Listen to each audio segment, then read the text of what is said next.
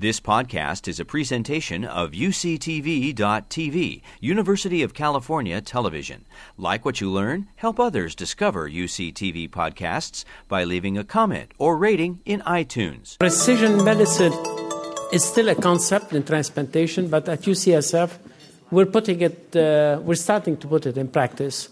And the next topic is going to be discussed by Minnie Sarwal and Shoji. And we've given them like 20 minutes to cover this important subject. Thank you, Flavio. Flavio keeps cutting our time back, I think every few hours. So we'll try and take you through this journey of futuristic medicine. So we have the NIH, we have the White House with President Obama talking all about precision medicine and precision health. And we believe at UCSF that we should be looking at all of the new technologies and taking you on a little fun ride of what futuristic, really precision medicine in the context of transplantation is looking like and can look like in the future at UCSF. These are my disclosures. So moving on. So what do we actually look at to try and harness to understand precision medicine?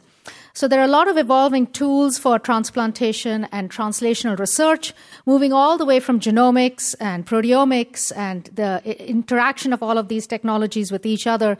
So we really have a very exciting toolbox to actually apply to transplant medicine. And I'm actually going to talk to you about one aspect of this toolbox today, which is really sequencing. You've heard all that there is really, with the advent of sequencing, we can actually start to understand what our genes are doing to us and how they actually can translate into function. And the community that has looked at this the most is really the community for cancer and infectious disease, where you can start mapping diseases and genes one-to-one. But even more interesting, you can start to see that a gene for one disease can actually be informative for a different disease. So you can see, like right at top, you have like genes for coronary artery disease, but they're also involved in type 2 diabetes and melanoma. So really understanding the function of these genes becomes really imperative. And why is this important? Because genomics and sequencing is in your home today. You have personalized genomics where you have 23andMe and all of these other companies where the cost of sequencing is going to drop to about $100. So we are going to be able to offer this to ourselves and also to our patients to better manage disease. And why, again, is this important? Because through this, we can also start to design new drugs. And here's a very quick example. In cancer, basically, they mapped that there was a mutation for patients with malignant melanoma. You can see that the patient on the left is the same patient. And you can see this is basically a PET scan showing essentially widespread disease. So the brain and the bladder light up as normal, but you can see there is fulminant disease all over the patient. But yet, when they understood a particular mutation and targeted a drug to it, 2 weeks later, you can see complete resolution of that disease. But transplant is not Mendelian, so how can we apply this to better understand transplantation? And I think the reason to do this is because if you look at these survival curves, despite all of the wonderful work you heard from the rest of our team here today, we're not able to change the decline of these curves over time. And that's because despite all the advent in HLA matching, surgical outcomes, immunosuppression, doing improved monitoring with protocol biopsies, etc., we have not been able to really cause the accelerated loss of these organs over time, really to antibody-mediated rejection. And basically, if you look at studies of protocol biopsies over time, you can see there's this relentless accrual of chronic injury that occurs over time. And the biggest impact is really time after transplant. So really, one of the things I'm going to show you about precision medicine is how can we better harness how to understand which patients are at greatest risk of this, but before transplant, before we actually put the organ into the patient.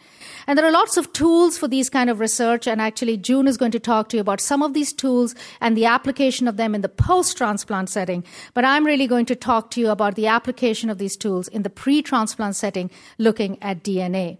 So to do this, we actually did this study. It was funded by the UCSF Catalyst program. We actually decided to do sequencing for all of the expressed genes in the donor and the recipient, and basically say that if there was a mismatch, if the gene was expressed in the donor, absent in the recipient, you're more likely to have an immune response to it, and maybe that immune response can be harmful. So that was the hypothesis behind this. So we took highly sensitized patients at UCSF and at Johns Hopkins, and we actually sequenced them, looking at their expressed genes, and looked at the mismatch. And the idea was that if you had this mismatch, that mismatch could be immunogenic.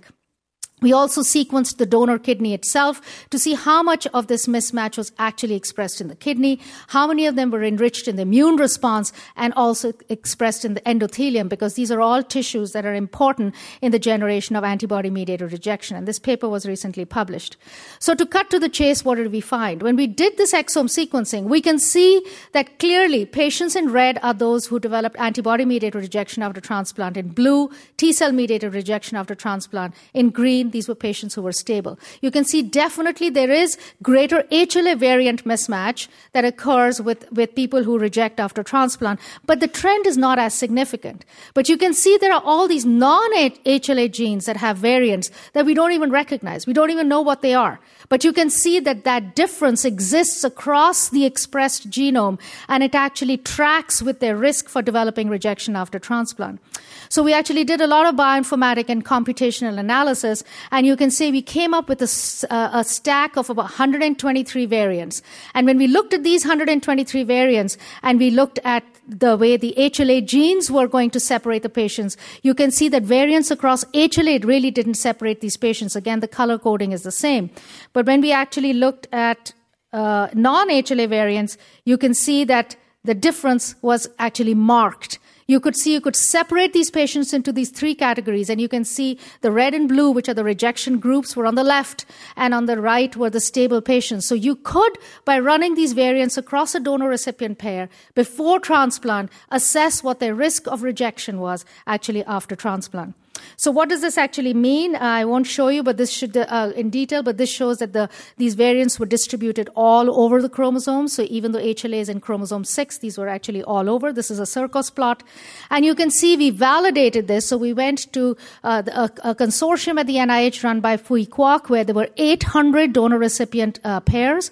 We applied these 123 variants to those donor-recipient pairs, and we could beautifully separate again patients who were developing rejection after transplant on the left with patients who are actually not developing rejection.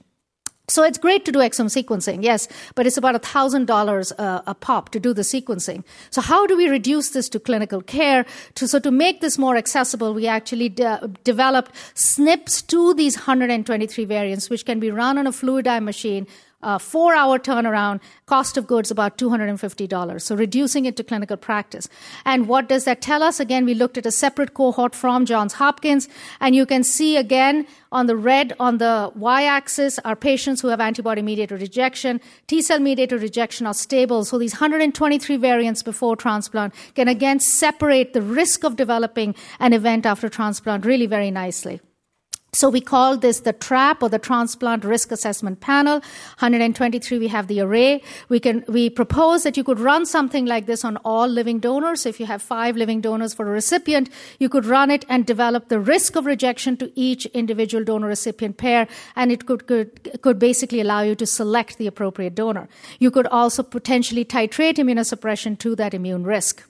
And to take this further, this is work that is still ongoing. We're basically trying to see where these variants exist on these various proteins. We've enriched for variants that are surface expressed, which are likely to be more immunogenic. You can see we're starting to see that they indeed are. The majority of these variants are surface expressed.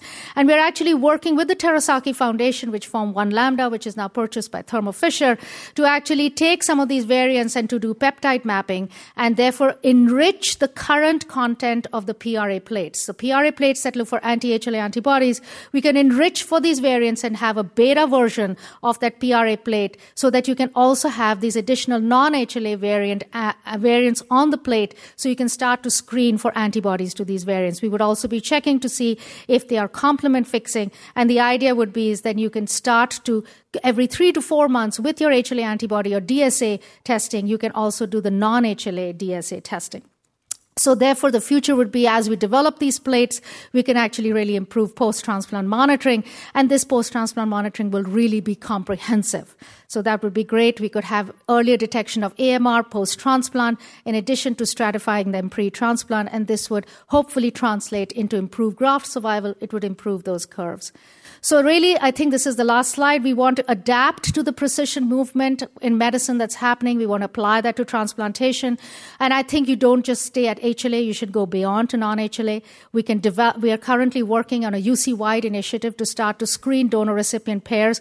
We have about 1,200 fresh transplants across the 5 UCs, so this is a gold mine for us. We can be smarter about donor selection in these kind of pools. We can improve immunosuppression risk stratification, and we can also do more rational drug design and trial design.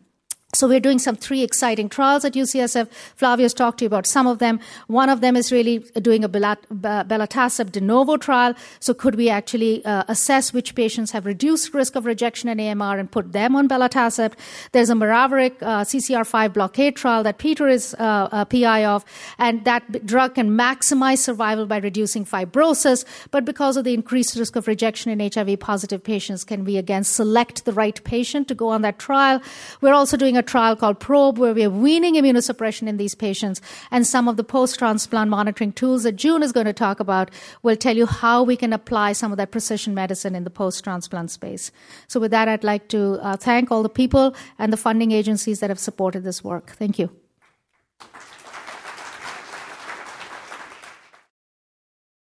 I wanted to take this time to discuss how we could use the tools of precision medicine to optimize the outcomes of one of our latest immunosuppressant medications, Belatacept.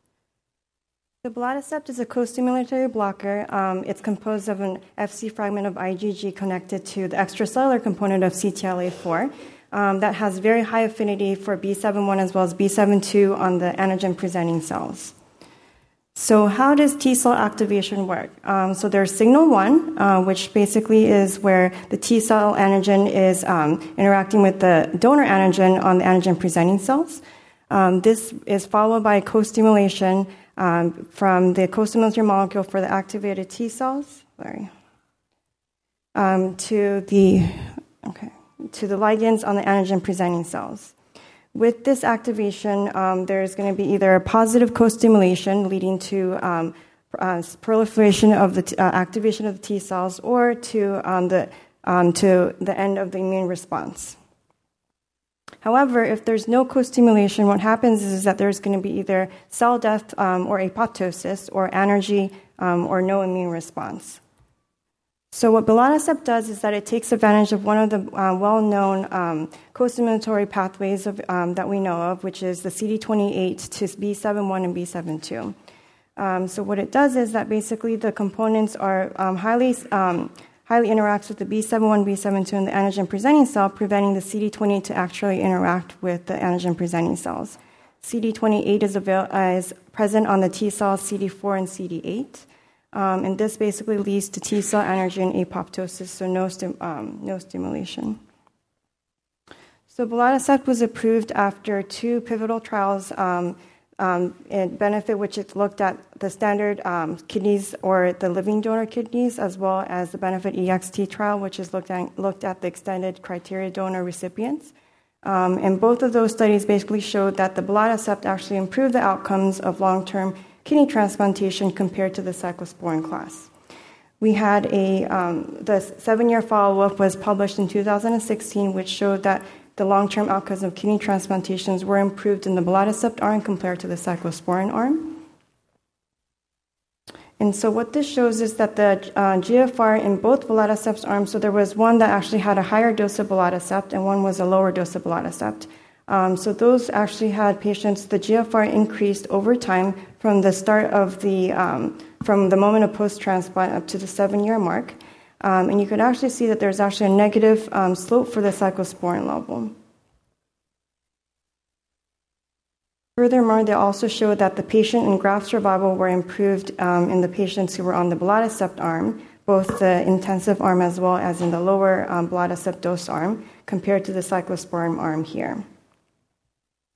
However, there is one roadblock that kind of prevents basically the widespread use of Belatacept, is everyone's concerned about the increased risk of rejection.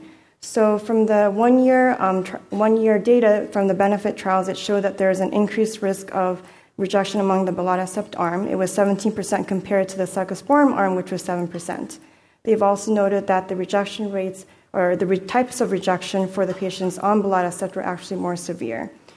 And so for the Belatacept patients, we don't recommend using Belatacept on patients who are highly sensitized, and those patients were actually not included in the Belatacept trial. And so for the 7-year follow-up data, this actually was also still consistent with what was seen in the first and the 1-year incidence rates. Basically, the incidence of Belatacept or incidence of rejection in the Belatacept arm was higher than those in cyclosporine, but it was mostly before the 36-month mark. So who is at risk for rejection with Belatacept? Most likely patients who have a high, extensive repertoire for memory cells are going to have Belatacept-resistant rejection. This is most likely because that the memory cells actually do not need co-stimulation for full activation, so you can still have rejection in patients who are on Belatacept. So this brings up to 2 questions as to how can we determine who are going to be good candidates to Belatacept. So when patients come in for a deceased donor transplant or a living donor transplant, should we give them the option of receiving Belatacept? And if we do give them Belatacept, is there a non-invasive way, so not just doing a biopsy, but another way to monitor to see if they will develop rejection in the future? So we looked at the immune profiles of our patients to see if that there's any sort of lymphocyte profile that could actually predict who is going to actually have rejection in our population. So we prospectively enrolled 20 patients from May 2016 and March 2017. This consisted of 8 deceased donors and 12 living donor recipients. They received Belatacept according to our de novo Belatacept protocol, which includes receiving 2 doses of thymoglobulin after their transplant. And they received a loading dose of Belatacept on post-op day 1, post-op day 4, as well as every 2 weeks up to the 3-month mark, followed by monthly doses of Belatacept. And they were initially on Cellcept, and after 1 month, if there were any medical contraindications, were switched over to everolimus. All the patients were continued on steroid maintenance therapy. So their blood samples were collected before the time of transplant, as well as the times when they came in for either a cause biopsy or a protocol biopsy. So for the patient characteristics, so we have a total of 20 patients here, and this is divided to patients who have borderline rejections and acute rejections. We did not have any highly sensitized patients among our study. So for our study, we found 4 patients who had rejection. So 2 patients had ACR1A, so acute cellular rejection 1A. One was at 4-week mark, another one was at the 6-week mark. Another one had a higher grade rejection, ACR2B, at 2-month mark. And the last patient had a antibody rejection at 4-month mark. 3 of the patients, so these 3 patients, the ACR1A and ACR2B, were actually not on everolimus yet because of medical indications, so they were actually on Cellcept at the time of rejection. For the protocol biopsies, we found that 6 of the patients had borderline changes, and 9 patients did not have any significant findings on their biopsy. So at the 12-month mark, 18 patients still remain on Belatacept. 2 patients, so the patients who had the ACR2B and the AMR, were converted to tacrolimus. And in terms of what we found with the immune profiling, so we looked at several, lymphocyte profiles because there's been studies out there trying to identify what would be good markers to look for patients who will be actually high risk for Belatacept rejection. From our study, we found that patients who have high levels of CD8 positive, CD28 negative cells were at higher risk for having both either borderline rejection or acute rejection, or full-blown rejection. From our data, we see that patients who have greater than 50% of this cell population are at a higher risk for having this type of rejection. And what this shows is that the production of TNF-alpha, so an inflammatory marker, is actually increased in patients who had rejection compared to those who had stable. This is for the borderline rejection. And for the patients who are looking at the CD28 negative cells, we noticed that basically there's no difference in TNF-alpha production after giving Belatacept, so that means that there's no suppression of this production of inflammatory markers by giving Belatacept. However, for cells that are CD28 positive, there is a decrease in TNF-alpha production after giving Belatacept. So in terms of Belatacept and CD28 negative cells, so does this make sense? So for the memory cells that don't have CD28, so that means that it's actually the Belatacept blockade of the CD28 are actually not going to be effective. So it makes sense that patients who have a higher population of CD28 negative cells will be resistant to having Belatacept or actually have a higher risk for having rejection. So we also looked at other non-invasive markers to see if there's something that we could predict to see if they're going to be at higher risk for rejection after receiving Belatacept and their risk of having rejection post-transplant. So one of the non-invasive tests that we've talked about before in prior meetings is the K-sort data, so which is consisted of basically 17 gene tests, and it measures the graft immune activation in the blood cell, and it actually predicts the rejection before the serum creatinine goes up. So it will be a good marker to tell if someone is actually developing rejection. So this looks at our data of our patients. This is the pre-transplant samples that we received. So the patients who actually had the high K-sort level, so they were going to have high risk for rejection, were all patients who had acute rejection. And after the transplant, these are the samples that were collected. The patients who had the high K-sort risk results were the ones who had rejection. So all 4 of the patients who had rejection had a high K-sort value, as well as 5 of the samples out of the 17 from borderline rejection showed that they had high K-sort risk of having signs of rejection. So this approximate 40% chance of someone having rejection because of a positive K-sort study is similar to what we would see in patients who are on calcineurin inhibitors. So another non-invasive tool that we could also use is the urine, so use serum, a urine common rejection module. It looks like 11 genes from the urine sample to see if there's any predictors of someone who's going to have rejection. For our data, so this looks at the use serum score. So the patients who had stable functions, so didn't have any evidence of rejection on their biopsy, had a lower use serum score compared to those who had acute rejection and those who had borderline rejection, and those also are corresponding to the patients who were on the standard calcineurin inhibitors. So in conclusion, I think that we have several things that we could use in our toolbox to predict who could be good recipients for Belatacept. So we could measure the immune profiles looking at their CD28 negative levels. If they're high, then we would recommend not using Belatacept. But if it's low, then it would be a good chance to have the patient to get the benefits of being on Belatacept. Other things that we could use prior to transplant would also be the K-sort study, since we've seen that patients who rejected had a high K-sort level before transplant. After post-transplant, since patients are at a high risk for having rejection, we could use both the K-sort as well as the use serum to see if patient is developing rejection. Is there some, should we do a biopsy or not?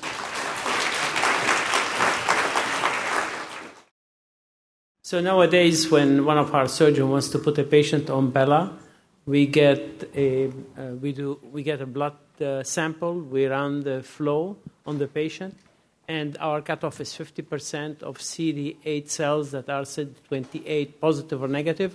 If greater than 50% of the CD8 cells are CD28 negative, then we'll tell the surgeon the patient is not a good candidate for Bela. So all the patients for the next year that are going to get transplanted on Belatacept will have the lower level of CD28 negative cells, and maybe next year we'll give you a follow-up on these results. You've been listening to a podcast by University of California Television. For more information about this program or UCTV, visit us online at uctv.tv.